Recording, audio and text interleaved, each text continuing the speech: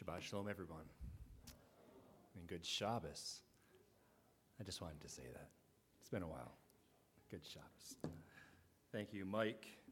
I have the wonderful privilege to stand at the Bema and to share something that I have been so eager to share with you. It's been a thought process and maybe even a teaching in the making since about 2015 when I was downstairs speaking with one of our brothers, John Dressel, about the temple, the sacrifices, the liturgy, and the prayers. And he said, "You know, Dave, you should put a teaching together." And I was like, I think you're wrong. So over the years, I've had the opportunity to lead us all in the liturgical prayers, along with Beth, which she does every new moon service. And I get excited about them. And sometimes I wonder if we all are on the same page, knowing and understanding the depth and the history and the reasons why we go through the liturgy. So through the years, my wife, Jeanette, and I talk about prayer and liturgy and temple services and sacrifices, and she says, you should put together a teaching. And I was like, man, you don't know what you're talking about. So we had the opportunity to say goodbye to our eggplant-colored, burgundy, beloved Siddur. We've been going through this Siddur for well over 20-plus years, 25 years maybe, very dear to our hearts. And we have ordered and received new Siddurim, new Siddurs. We will be making a transition very soon. When? We don't know exactly when, but it will be soon. If not next week, maybe the following week. But we do want to give everyone the opportunity to know that the transition will be being made, and if you want to go through it one more time to say goodbye, then let me know. If everyone's eager to know what it's like to experience the new prayer book, let me know, and we can go from there. So, that's not part of the teaching, though. I'm sorry? That's a freebie. That is a freebie. So, John, I appreciate you. If anyone wants to know what a good sense of humor is, it's John. John is the epitome of loving kindness and a great sense of humor. Jewish prayer and liturgy. Before the creation of the world and the universe, Hashem, God, he was. His existence always was, always is, and always will be. He sits and he dwells within the heavens. In the beginning, Hashem spoke, and it was.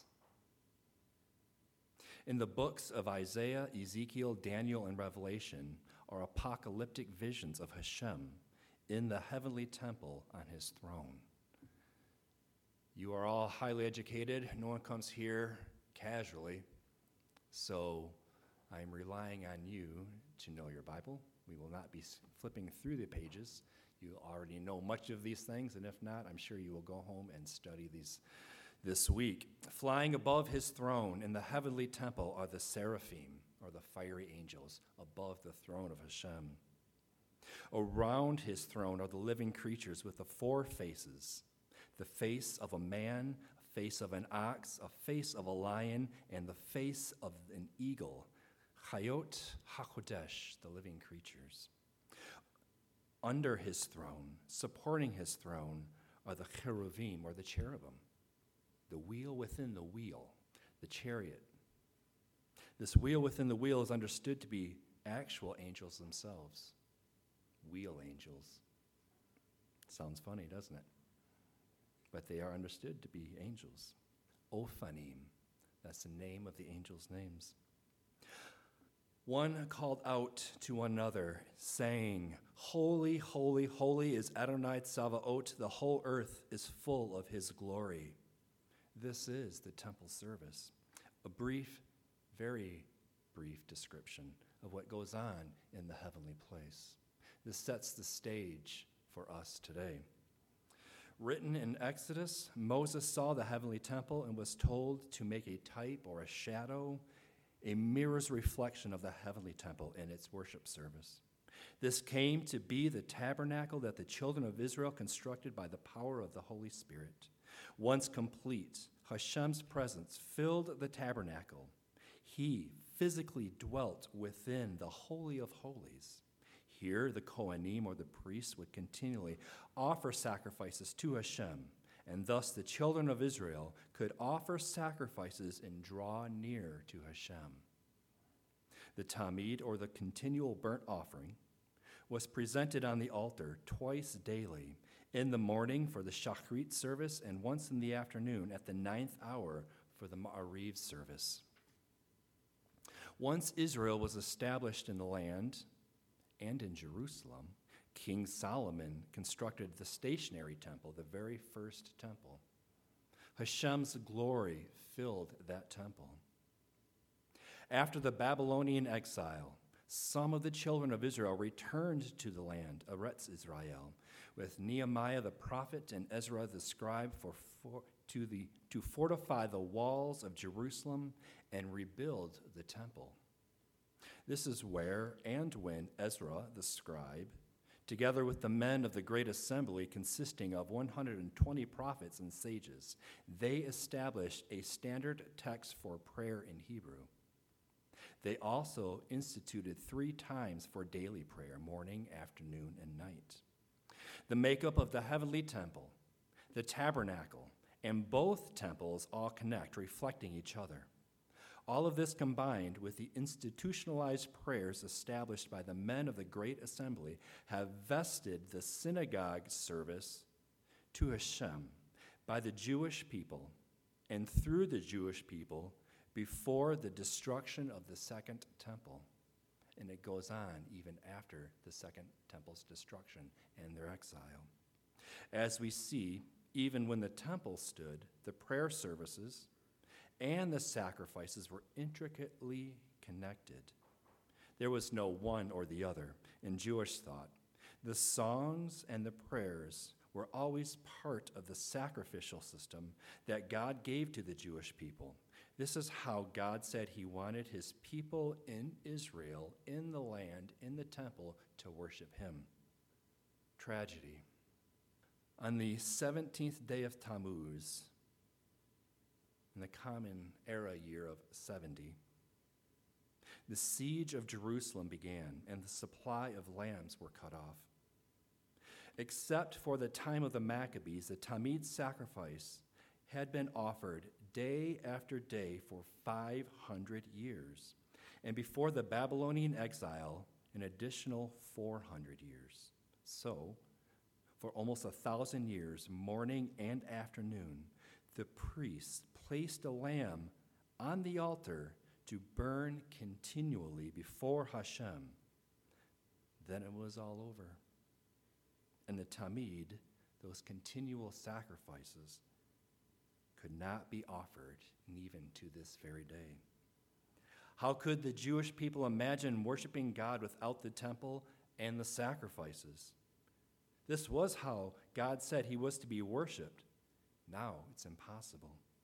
The grief, the sorrow, the separation from God must have been almost unimaginable. But even before the temple was destroyed, if not decades before the Roman siege of Jerusalem, the Greek-speaking Jews, the disciples of Messiah Yeshua, the readers and receivers of the Epistle of Hebrews, were asking themselves this question because they were kicked out of the temple. How do we worship Hashem and draw near to him? The answer is found in the book and the prophet of Hosea. Hosea 14 says, "Return, O Israel, to your God, for you have stumbled in your iniquity. Take words with you and return to him and say to him, take away all our iniquity and accept what is good, so we may repay with offerings from our lips. The Greek Septuagint, actually, the offerings comes from the Tree of Life Bible. The Septuagint actually translates the Hebrew into Greek, saying fruit of our lips. We may repay with the fruit of our lips. In this verse, the phrase offering or fruit of our lips is not very accurate according to the Hebrew. The Hebrew literally says, take away all of our iniquity and accept what is good, so we may repay with the bulls, like as in the bovine, the bulls of our lips. But that sounded strange to those who later translated the Jewish text into Greek. So those translators changed the Hebrew word slightly to say fruit, and then in English, it says offering. But Hosea knew what he was trying to say to his audience. The Hebrews, who were offering sacrifices not in the temple in Jerusalem, which is the only place where they were to offer sacrifices, but they were offering sacrifices to golden calves, one in Dan and one in Bethel. What did the prophet call for them to do? He called them to return, to repent, to offer the bulls, the offerings, the fruit, the words of our lips, which are words of repentance, the words of prayer. Before the destruction of the Second Temple, Yeshua referred to the Second Temple as his Father's house, and his Father's house was a house of prayer. It's important to know these things. So many times as Western world Americans, us West Michiganders, we think, oh, the temple, right? Slicing bulls, goats, put them on the fire, burn some incense, go about their day. And Yeshua said that that house was his Father's house, and that house was a house of prayer. Looking closely in the New Testament or New Covenant readings in Luke, it says, Yeshua and his disciples were devoted to worshiping in the temple in Jerusalem continually. That ties into continually the offering was sent up, the Tamid. Every day, it says in Acts 5, verse 42. Being devoted to the prayers in Acts chapter 2, we find Yeshua and the disciples, even after Yeshua's resurrection and ascension, the disciples still went to the temple to pray. The set times of the prayers were Shachrit and Ma'ariv, when a fresh lamb would be placed on the altar to burn morning to afternoon, then from afternoon throughout the night, a sacrifice continually before the Lord. This is what it means to pray continually, to pray the prayers at the time of the Tamid morning and afternoon sacrifices. We read to pray continually, but can you do that when you're cooking dinner? Maybe. What about if you're yelling at your kids? Can you pray continually then? Or maybe you and your loved one are having what Jeanette and I would call heated fellowship, right? There's times you really can't be praying. So the word continually would be tied into that continual sacrifice. The words of our lips, the bulls of our lips, they're tied together. So let's stop. And I know that I've hammered this one over the years during our liturgical services, but I want to revisit it because there's many things that I've said during the liturgy that I am going to be hopefully not saying anymore, because the amount of prayers that we want to institute here will be a little bit more deep and a little bit more thorough, and for us to let go of the hands of instructions will be good, and we can grow and step up in the prayers that we say each and every week. The English word prayer comes from the Old English prithi. Prithi. It means to wish or request. That's the end of prayer right there. Begging God. I'm having a hard time. Help. Now this is praying, but it is much more than that. The word tefillah is prayer in Hebrew. And to tie that in with the different meetings will come with its definition as I progress. But tefillah is tied into the avoda, or avodah, the service of the temple, which is also the service of our heart.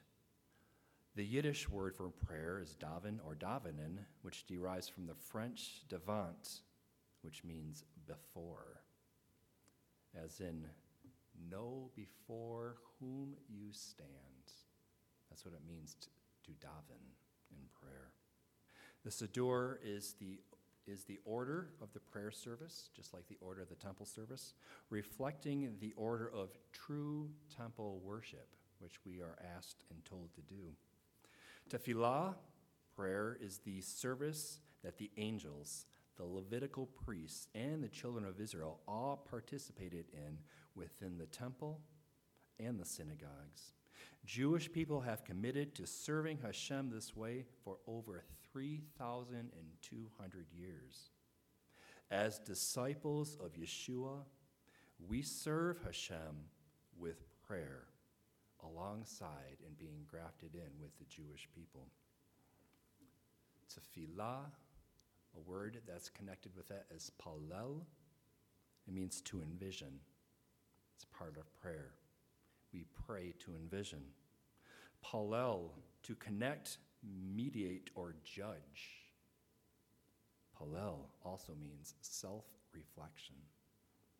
So when we pray, we know who it is before whom we stand, and we envision, we connect with Hashem. We judge ourselves in self-reflection according to his word and his holiness. When we pray to envision and connect with Hashem, our Father, our God, and our King. It's important to realize that he is our Father, but not just our Father. He is our God, but not just our God. He is King. Since the structure of the Amidah, which is the core of the service that we prayed today, it's also called Shemoni Esrei, the 18 blessings. And these can differ from the Shabbat day to the weekday prayers. The prayers and blessings that are before the Amidah are praises of Hashem that are said, sang, and chanted to prepare ourselves to approach the Holy One. We don't come before him unprepared. Much of this preparation is found in the Siddur through the Pesukei de Zimra.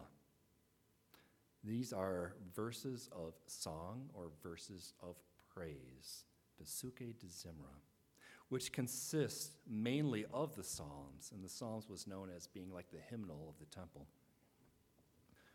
Also, readings from Chronicles. In Pesukei de Zimra, some Messianic Siddurim, like the one we recently will introduce, also includes portions from the reading of Revelation. This brings us to the Amidah prayer. It's like entering the holy place. Once the Amidah is prayed, and thus we are in his presence, we are ready to receive his word, his holy Torah. At this point, now we can palel. We can envision him, connect with him, and judge our lives according to his Torah. After these things, we dismiss ourselves from his presence, coming back down the mountain, just like Moses left the presence of Adonai with the word of Hashem, bringing it among the people. We dismiss ourselves in his presence, coming back down the mountain to our secular, physical lives with the truth of his Torah within us, praising him and thanking him as we take leave of his holy presence. I wrote down some notes on the Amidah. We are familiar with many of these. I also included the blessings in the Amidah that are said within the weekday portions. They start with the praise, Avot, fathers, Gavarot, or Hashem's might, and the Kedushah are all said on Shabbat day. These begin our prayer service of the Amidah with praise. Only on Shabbat is Vishamru and Eloheinu, where the other three are said during the weekday prayers as well. After we praise him, the Amidah during the week transitions to personal petition. The fourth blessing is enlighten us with wisdom, knowledge, and understanding. The fifth one, after we've been enlightened, turn us in repentance. Repentance is a gift. After we've been enlightened and repent, then we ask for forgiveness. Then we ask for him to redeem us. And then we ask for blessing. These are part of the personal petitions. Then in the Amidah, it transitions from personal petitions to communal. Gather us or regather us. Bring in the exiles. Then rule over us. Then humble us, and may the wicked perish.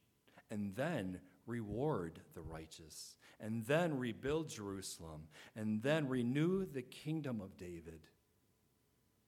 And then have compassion and hear our prayers. Bring favor and restoration. These are part of the weekday Amidah prayers. Returning to the weekday and the Shabbat prayers, after we've praised him, after we've asked for our own petitions, after communally we've petitioned Hashem together for the body, for all Israel, we return with gratitude and thanksgiving, closing out the Amidah with Moedim of the rabbis for divine service, and Moedim Anachnu for thanksgiving. During this time is Birkat Kohanim, the Aaronic blessing. The final culmination of all of this in the Amidah prayer is Sim Shalom, peace, when all things are made true. Although one may pray whenever and wherever, provided that it's an appropriate location for an exchange with the Creator. For example, when you're using the restroom, it's recommended not to pray, but there is a blessing for after using the restroom, for Hashem having openings and cavities within our body that are not burst, ruptured, or blocked.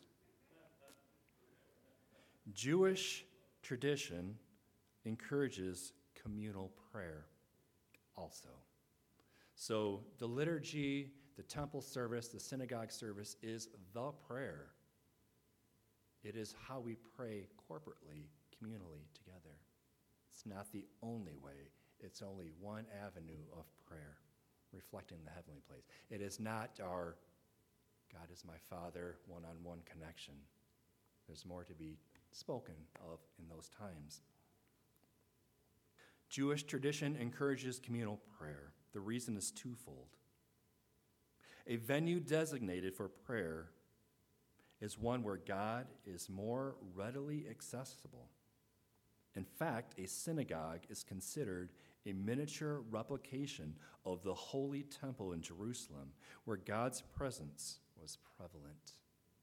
So Hashem is here in his presence with us today, but not to the extent like it was in the temple or the tabernacle. But that wasn't to the extent of what his presence is in the holy place. But because his presence is here and in synagogues and even in churches around the world, it is right and fitting for the children of the Lord to pray together in a holy place. Another reason to pray communally is joining with others gives each individual the power of the community and their collective deeds and merits. This doesn't go over very well in some circles, but believe it or not, you are made in the image of Hashem. You all have a spark in him, and even if you sin, you are still doing good at the same time. You are still the face of Hashem. You do have some good in you. But even more so, a reason apart from these two reasons is it is an incredible blessing to join with others who individually put their faith and trust in Yeshua's life, his death, his burial, his resurrection, his ascension, his merit. to the heavenly temple, serving as high priest, Kohen Hagadol, with all the angels, as in the beginning, before our Father, our God, and our King.